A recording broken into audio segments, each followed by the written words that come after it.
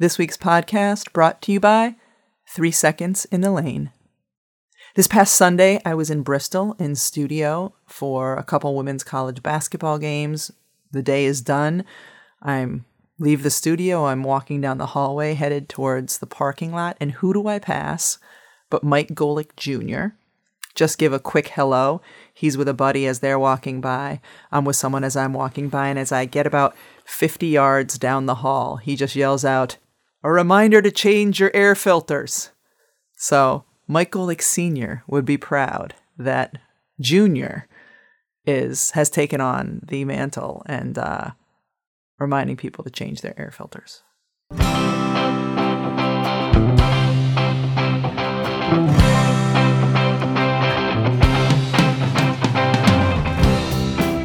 I can't help but notice as you sit across from me, and this is unplanned, this comic gold, that the string of your hoodie, one end is pulled all the way out, the other end is pulled up to the hole. I have the uneven hoodie string. Yeah, but you've tied knots at the end of the string so it doesn't get sucked up into the hole. Mm-hmm. Well, when I was folding laundry last night, one of our son's hoodies, the string was long on one side and had disappeared on the other side. Mm-hmm. So what did I do? You took the whole thing out because you're going to have to restring it. I took the whole thing out. It didn't have an aglet. Do you know what an aglet is? I do. The hard tip of the lace. My guess is you tied knots at the ends before trying to restring it. No. Okay. What I did was what my mother taught me to do was I put a safety pin.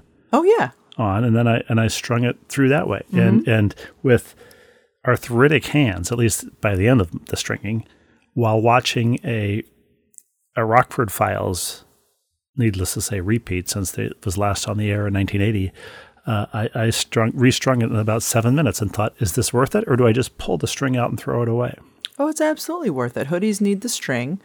And that makes sense because last night before I was getting ready for bed, I noticed that I have this little tiny plastic case that has safety pins in it that I keep in the linen closet in our bathroom. And that little plastic case with the safety pins was missing. No, it was on the bed. I wouldn't know if it was missing. I wasn't looking for it. I just saw it on the bed and didn't really think about why it got there. But I'm proud of you because usually I'll set aside hoodies until I have a couple of them that need to be restrung. And sometimes at that point, I forget which color string goes in them. I have a hoodie I wore once and it already lost its string. Well, to borrow the title of my friend and yours, Franz Liszt's memoir, I am an unstrung hero. Yes, or a restrung hero maybe. But actually, right this very second, I'm evening out my hoodie string. Speaking of clothing and textiles, you know what we haven't done in a really, really, well, I guess it's not speaking of that, but you know what we haven't done in a really, really long time on the podcast? What's that? An Uber driver confession.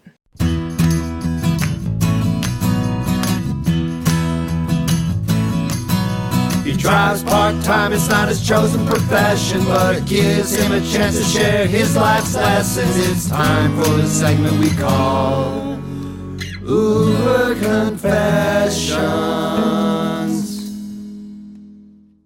And now... I see where your attempt at a segue was, speaking of textiles, let's talk about taxis? No, it gets into the story from my Uber driver, the textile portion of it. I did a game last week down in Atlanta when we did the UConn versus Georgia Tech game. Georgia Tech played great and beat UConn. It's the first time UConn's lost to an unranked team, since 2006, I think. It's been a really, really long time. But anyway, morning after the game, I get an Uber so I can get driven back to the airport so I can catch my flight home. So I get in the Uber, and the guy knows where we're going, of course, because I've programmed that in. And as we're driving, I said, I'm flying Delta. And he said, I know. And I assumed he knew because it's a hub and everybody flies Delta. And he said, people don't need to tell me what airline they're on. I can generally guess. And I said, well, how do you guess? And he said, by what they're wearing and what luggage they're carrying. He said, and I said, okay, so what does a Delta traveler look like? And he said, well, I dig textiles, so I know when someone is 100% cotton, if someone's wearing nylon. He said, and Delta is the airline of people with distinction. He said, so you bear the mark of those who fly Delta. And he said, usually it's people with, certain kind of textiles and light luggage. And I don't know why light luggage would have to do with anything. But light luggage with luggage tags that say Delta on them. Yeah, right. And then I said, all right. I said, so what can you tell, from somebody who's Southwest. flying on Southwest, for example? And he said heavier, more luggage. I think because people often fly Southwest when they're going on vacation or going somewhere warm. And he said, there's only one time where I've been wrong. And he said, I was going out to the suburbs and I picked somebody up in this beautiful, affluent suburb. And the guy got in the car and I said, you're going flying Delta? And he said, no, I'm flying Southwest. He said, and I said to him, what? Southwest? Out of this mansion? So, And Dr. Gary Siegel replied, yeah, well, right. Yes. He said, I can also tell by where I pick people up based on the hotel where you're staying. So anyway, this guy prided himself on always, he claims, knowing which airline people are flying, and that only once has he been wrong. But my favorite phrase was, I dig textiles. It makes me think Taxi Cabs and Textiles was my favorite Joni Mitchell album, 1976. What's the real? There isn't a real one. But thank you for... I figured it was a play on something. No, doesn't it sound like an album from the 70s? Oh, George, yeah, sure. Maybe a Harry Chapin. Maybe. But can he distinguish among Delta flyers who are the gate lice and who are not? Oh, that's a good question. I don't know that. I think when you fly on Southwest, for example, every passenger is a gate louse because you have to. You have to be. You have to be in order to fly that airline. That Uber driver reminds me of our daughter had some friends over to celebrate long in advance her upcoming birthday, our high schooler, and she introduced me to one of her friends and said she has the gift of looking at someone and telling what their astrological sign is. She identified so-and-so and so-and-so and so-and-so and so-and-so. I said, okay, try me. And this girl looked at me and sat there and kind of on the spot, mildly embarrassed, and said, "You're a Virgo." And I said, "I am." And the crowd exploded. It was, I don't know how she did it, but are there 12 astrological signs? She had even if you were guessing, the odds are long against that. So yeah, I'm impressed by anybody who can, and I have to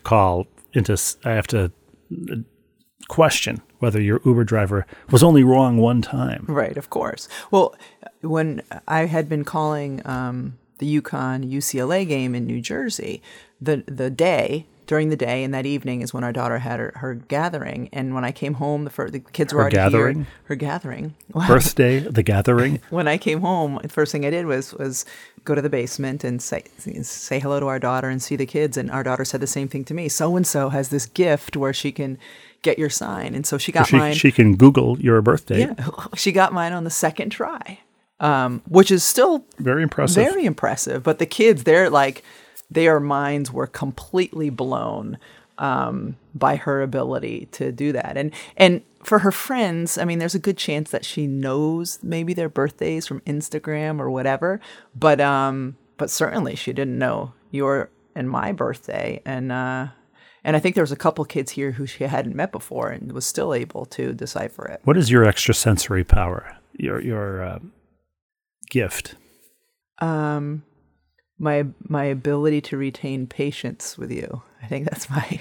Well, that is my gift. And when did you lose that gift? The moment our first child was born. Mine is the ability to retain water. So you're like you'd be if you were a superhero, it'd be something camel related? Yes, I would be Camel Man. Yes. This has been a really, really busy couple of weeks for me, work-wise and travel-wise. Took a couple flights last week, plus the car trip to New Jersey. I've got a flight coming up next week and a double header this weekend. Anyway, it's just been a really busy stretch. And our daughter, you mentioned that she had friends over to celebrate in advance of her birthday. Well, she planned that get together and just checked with us and said, does this date work? Yes. And she invited the friends and whatever.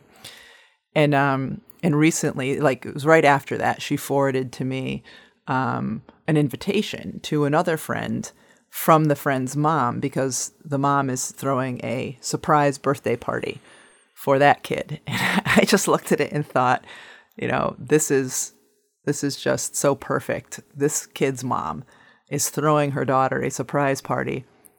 This mom, meaning me, is letting her daughter plan her own party. And it when she realized that no party was forthcoming. Exactly. But we did. It made me feel kind of inadequate as a mother of a teenager. But we did spend hours cleaning the basement so that it was a suitable venue for her party. We did, yes. I felt pretty good about that. It was like last week, I was thinking, there's one day this week, there's one night this week I'm going to be home. So kids, that Christmas tree that's been barren the last 2 weeks, we're going to decorate this one night because this is when Mom's home. It's I haven't felt at the height of my momming powers. Kids are also eager to get a Christmas card produced, a family Christmas card, and sent out. That hasn't happened, is unlikely to happen, let's be honest. Right, and that was a resolution of mine last year, was that we would get one done. We got a New Year's card done last year, but there's still time. The New Year's card is lame. What's that? The New Year's card is lame, let's be honest. That's a we missed Christmas. Right, but card. Kids just want, our kids' friends, or our kids, they just love getting the Christmas cards with photos on them from their friends and their friends' families. We had for about 24 hours, we had the saddest string of lights you've ever seen, just along a row of bushes, and that ended when our son unplugged the extension cord that was lighting up those lights and plugged them into lights to light up the basketball hoop so he could shoot at night. Which, fair play to him. I mean, it's a better use. And honestly, the string of lights, the one string of lights was so pathetic that they were better turned off than on. Yeah. Although the day that we cleaned the basement, we also put some decorations up within the house. So at least the house has a Christmas feel to it. The inside, the outside, it's got a wreath. The outside had a nice Christmas feel when we had one sorry string of lights and 37 pumpkins, right? including Mount Rushmore carved in our likeness, but it had started to rot, and so the faces of yours, mine, Holly's, and Denny Gallagher's had also started to sort of atrophy, much in the way that they are in real life. Yeah, but I did heave those into the woods rather than. I had promised the kids they could take batting practice and bat the smaller pumpkins into the woods, but that didn't happen. Yeah. But that shoulder season where there's inflatable jack-o'-lanterns and Santa Clauses, we let that go on too long. Yeah. There was a touching tableau last night. You mentioned before we started recording that a bunch of NFL players and NBA players are out in COVID protocols now. Our own youngest was contact traced and had to miss a couple days of school because somebody was positive. And so, we're definitely back in that Groundhog Day, wintertime scene again. But so as a result, our high school sophomore had a basketball game last night in a visiting gym where they were only allowing 2 guests, spectators per player. And you and I arrived in the gym, sitting in the bleachers, when we saw, to our growing dismay, your dad arrive at the little admissions table where he was clearly being denied entry because there were already 2 spectators listed for our daughter. And while I got up to go try to bail him out, you sat there impassively, letting him twist at the desk, Rebecca. I was forming my plan of attack. So I was attacking. Yes, I was sitting there thinking, all right, looking around, which one of the kids may not be using both of her guests? The team wasn't out yet. Could I go ask one of the coaches if they might know if there is a free pass that could be used? That's what was going through my brain. I wasn't just ignoring the situation. I was thinking through the best plan of attack. It was part of your then you started to attack. Was part of your thinking sacrificing me so that your dad could watch the game, sending me home, letting him take my place? No, because you and I came in a car together. That wouldn't have been the best plan of attack. Well, in the end, your dad talked his way in. And in fairness, this gym is enormous, huge. And he just said to the person, I'm a kid's grandparent. I've come to watch my granddaughter play. Right, Does this mean that I have to go home? Right. And what the lady should have said was, no, you don't have to go home. You just can't stay here. But instead, I assume she said, no, but if you have $5, you can stay. Right. I mean, the whole thing, it was a little bit silly. There was not a JV game ahead of time, so there weren't JV players there. There weren't JV players' families there.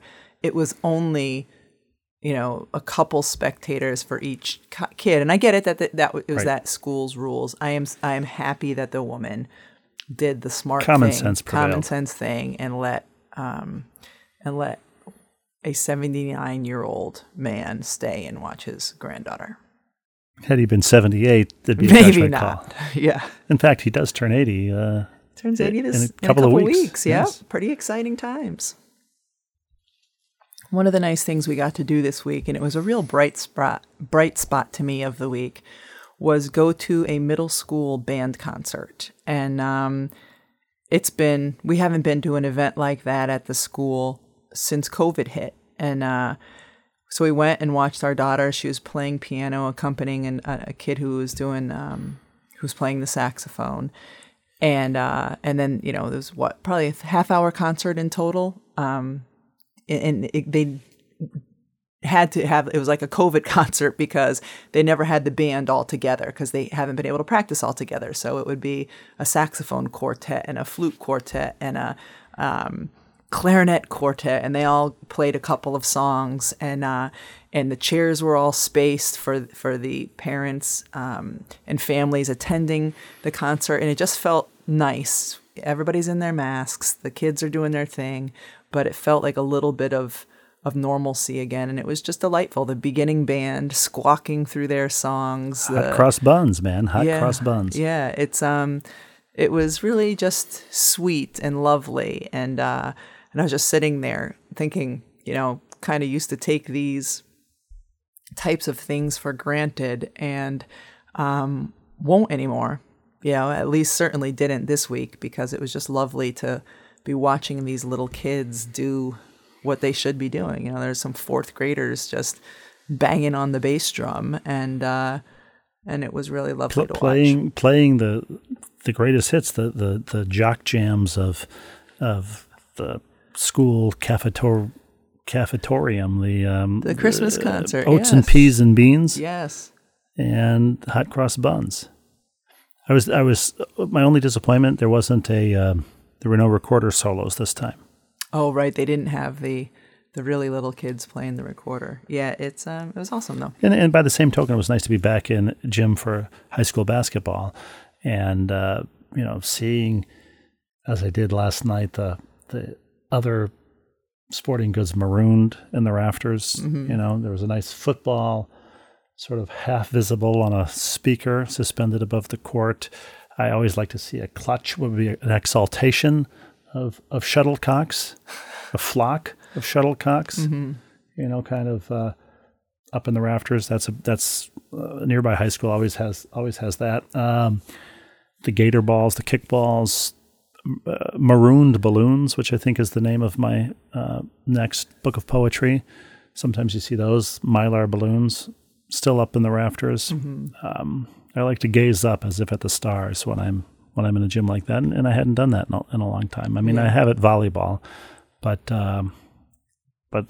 when I think of basketball season, I think of volleyballs stuck in the girders above midcourt. Mm-hmm. You don't. I don't notice them. I'm usually looking at the court. Last night you were the one who pointed out, look up, there's a football stuck in the speaker up there. But yeah, I especially when I'm in the bleachers, I tend to look down and you tend to look up. Well, I had mentioned that afterwards on Twitter, and a gentleman on Twitter replied that his son said that one of the greatest days of the year is when Mr. Belts would go on the roof of the son's grade school, this is in the Twin Cities, and toss down all the balls that ended up on the roof. They cheered as the sun-bleached, waterlogged, once-usable balls were returned. I mean, think of that great day annually as tennis balls and kickballs and footballs rained down as if in Cloudy with a Chance of Meatballs on the children below. It's like a Christmas movie or something. Like a second Christmas. As we record this a day later than usual because we had gentlemen with, I think, multiple chainsaws cutting down various branches and trees. Climbing trees and cutting down a couple of dead trees that were in danger of falling on our house in the next windstorm. In which case we would have been a couple of dead trees. Exactly. So it made, even by our standards, we couldn't record while surrounded by chainsaws. But as the timing had it, then last night, Steph Curry broke the all-time three-point record in NBA history. And I'm curious, do you remember basketball before the three-point? I mean, you're born in 1973, 79-80, I think, was the first year in the NBA with it. Do you remember life before the three-pointer? High school basketball was after that, because I can remember my brother graduated high school in 1985, and I do not think there was a three-point line when he was in high school, and he had one of his guards, Jimmy Bruno, on his high school team, was a terrific perimeter shooter and scored a bunch of points. And actually, my brother and I were talking about this recently when it came up. I said, man, how many points would Bruno have had if there was a three-point line back in those days? So I don't remember the NBA prior to the three-point line. I do remember watching high school basketball. Exciting news, we found out next year in the state of Connecticut, this finally getting a shot clock. You've lobbied for this for years. Finally getting a shot clock. And like the normal... You lobbied for it in our basement, not with anybody with any influence. Only, when I've lobbied for it? After I've watched games where teams just take the air out of the ball because they're so offensively deficient that it's their only way to win. Just drives me nuts. So pressing and stalling. Yeah. My least favorite Run DMC album. Right. So that's a big thing. But it's I mean, just the ways the game has changed. This is the first year that the women's three-point line in women's college basketball, it was moved out to be the same as the men's, although it can still be infuriating because some courts still have the old three-point line there. And so... some college courts? I think so. I think I don't remember which one, but I've seen it on a college court and thought, why is that still there? And it's a little bit confusing. So that line's been moved back. And then when you go from like college to the pros, the lane is wider. The key is wider, which creates more space because you can't be in there for 3 seconds. And there's also in the pro game where there's not in college, there's a defensive 3 seconds. So it just opens things up more too. But that's interesting. You raise an interesting question, and I don't know the answer, but we should get our crack research staff on this. Steph Curry, the all-time three-point record holder in the NBA. I wonder who in the NBA or WNBA would be the all-time 3-second violator, who has the most defensive 3-second violator. Well, I mean, I think offensive would be more sexy stat, but and multiplying those violations, what would be the total time they've spent in the lane? Right. In violation of rules. The way stats are kept now, I'm certain that somebody could find that out on the NBA side. I don't think you'd be able to find it out on the WNBA side. Well, just anecdotally, do you remember who was it? You?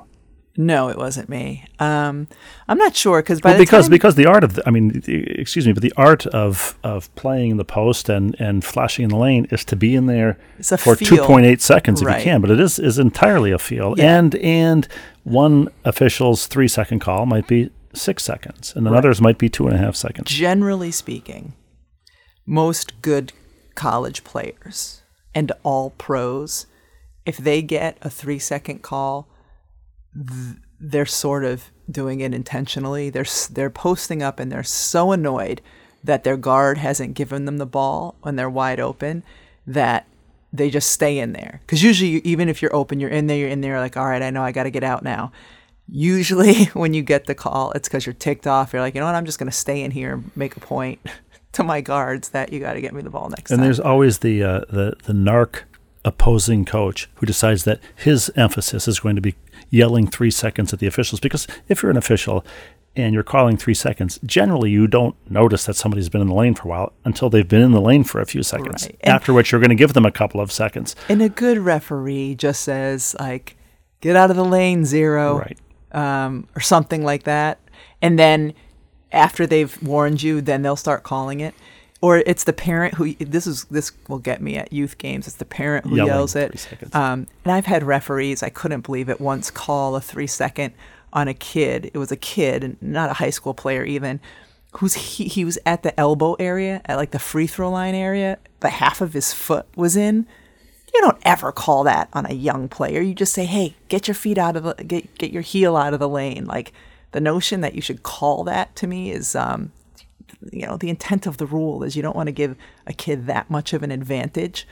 I mean, it's no advantage to have your heel inside the lane at the free throw line. Like that has gotten on my nerves. The lane that is the same width for a third grader as it is for a senior in high school. Yeah, exactly. It's the exact same whether you're playing in pre-K as it is if you're playing as a high school senior. And in pre-K, it's impossible to get the ball, or even third grade, to the rim unless you're in the lane. Right, which of course is why everyone plays his own defense. Well, this has been, I think, what we could come up with as a regular segment. This has been 4 minutes on 3 seconds.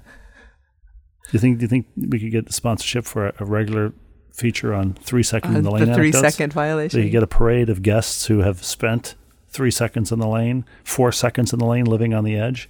I wonder what the longest anybody has spent in the lane without getting called. I don't know. I don't think we're going to crack that nut. No, I don't think we are. Well, we'll have to leave our viewers hanging.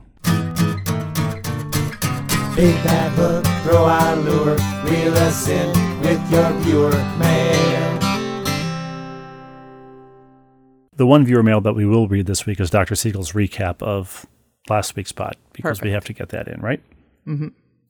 Dear Rebecca and Steve, writes Dr. Gary Siegel, there are so many things that have made the news this past week that it's best that I jump right in, but I love your idea of having a holiday podcast that consists only of viewer mail. Well, there you go. My listening habit, typically waiting until the weekend to listen to the pod, ruined my chance to go to the UConn-Georgia Tech game and meet Rebecca and even have delivered to her dinner while working. Imagine that, Rebecca. A gentleman whose life is devoted to delivering human life, was going to deliver it to you Chick-fil-A or something at the Georgia Tech game. Would have been amazing. Would have been incredible.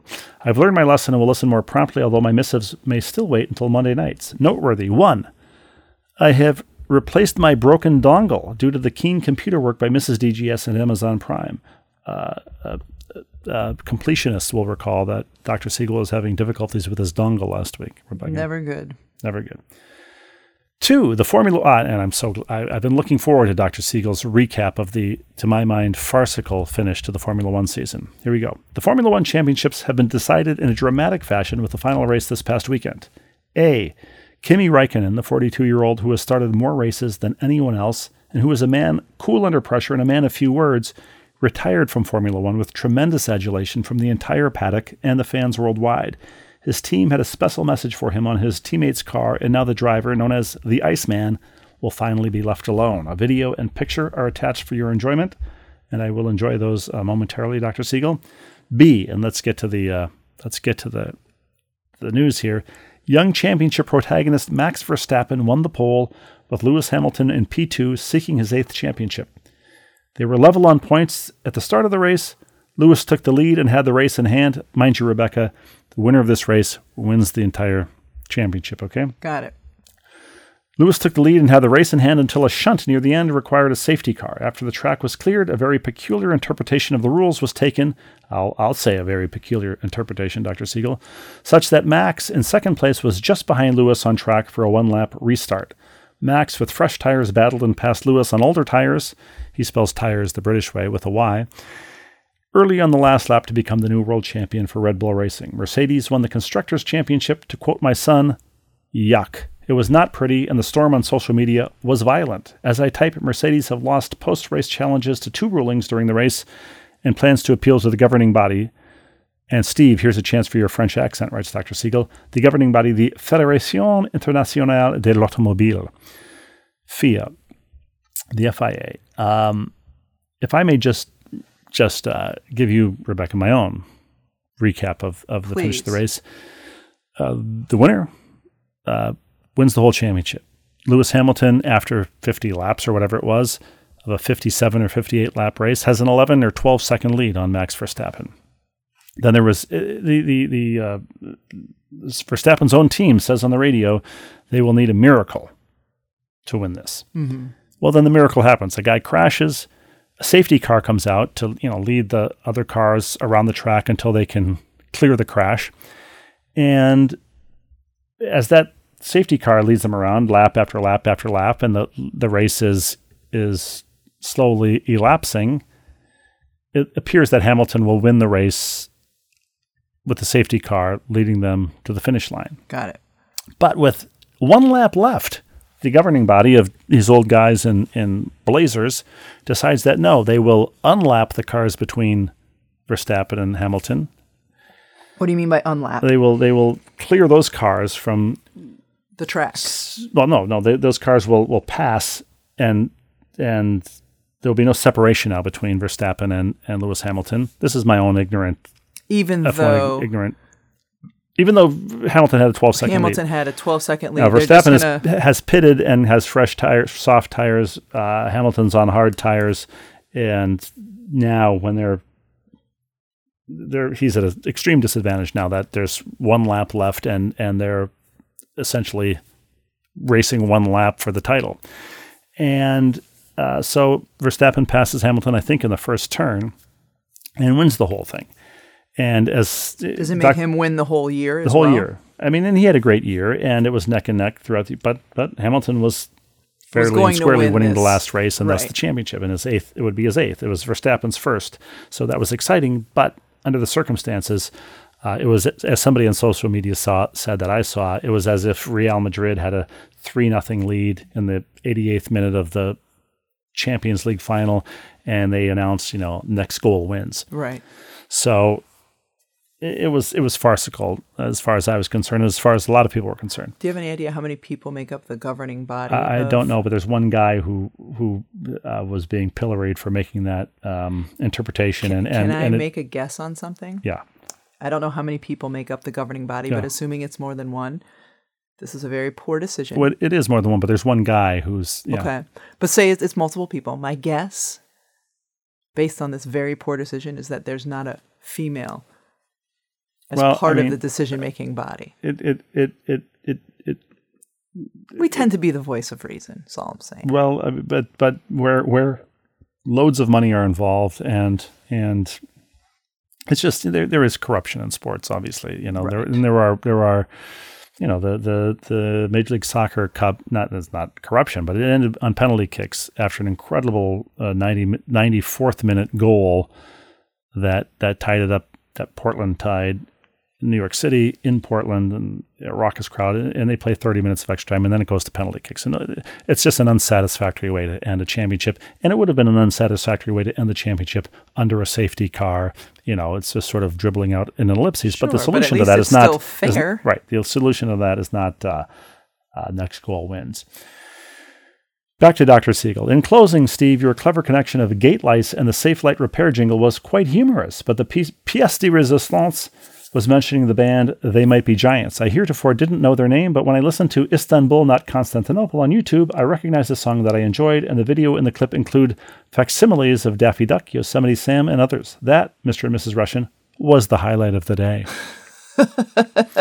That was, They Might Be Giants was in reference to a viewer had mentioned the Longines Symphonette. And that was a phrase that appeared in They Might Be Giants song. Thanks again for sharing your lives and all the best during the holidays, writes Dr. Siegel. We all feel for you, Rebecca, with FAFSA forms, and we all wish that your college-bound daughter is accepted at many schools and has the good problem of too many choices. With warm regards, Gary with 2 R's, and he puts in parenthetically, too late Monday to proofread. If only he had known that we were going to record this on Wednesday instead of Tuesday. We could have given him an extra day. He still wouldn't have had to proofread. I think if we had extended his deadline, much like the IRS, he would have just procrastinated until the last minute on Tuesday. Maybe. Having said that, we wish, of course, we reciprocate the holiday wishes, but we will be able to do that. We'll have one more chance to do that. There are 7 more shopping days until our final ball and chain of the year. Mm-hmm. And until then, we should, of course, thank everybody for the viewer mail that they sent in this past week. We'll read it next week. And thank you, Tom, Dick, Harry. Thank you, Denny. Thanks to all of you for listening. And play us out.